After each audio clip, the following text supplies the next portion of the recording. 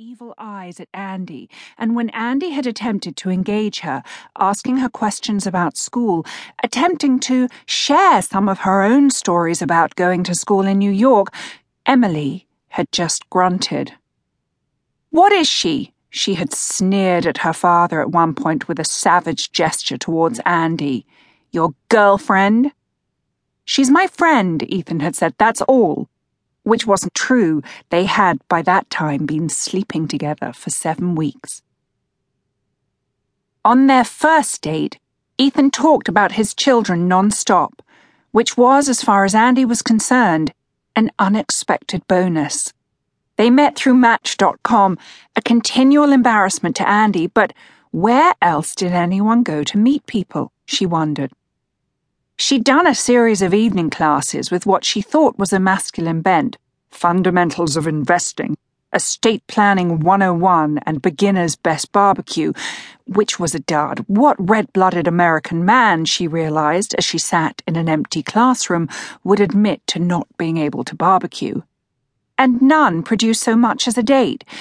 There were admittedly random times she would meet men or be flirted with in a coffee shop, but they never led to anything permanent. At 37, she realized with a shock, she had to be proactive. Sitting back and assuming, as she always had, that she'd be married with a large group of smiling kids wasn't the natural order of her life, and unless she took the bull by the horns, she was possibly going to find herself single, frighteningly, for the rest of her life. It wasn't as if her life wasn't full. Her 20s were spent working in interior design for a small store in Fairfield, Connecticut, where she'd grown up. As she approached 30, her mother suggested she get a real estate license. And although Andy enjoyed selling houses, it was what she had to suggest to the homeowners they do in order to sell their houses that was her true passion. Andy loved design. She saw how the addition of new rugs and curtain panels and moving furniture could transform a home. She started offering her services as a home stager, someone who would come in and beautify the interiors for minimum cost in order to sell. Soon, she had a warehouse filled with furniture she could rent out to clients and reams of fabric from which she could have curtains or pillows or bedspreads quickly made. It wasn't long before it was her primary business. Her mother got sick after that, breast cancer. She fought hard and won a reprieve for a while. She assured Andy that moving to California with Brent, the man Andy thought she would marry, was absolutely the right thing to do. Even when the cancer returned, spreading to her bones, then finally to her liver and lungs, she insisted that Andy stay in California.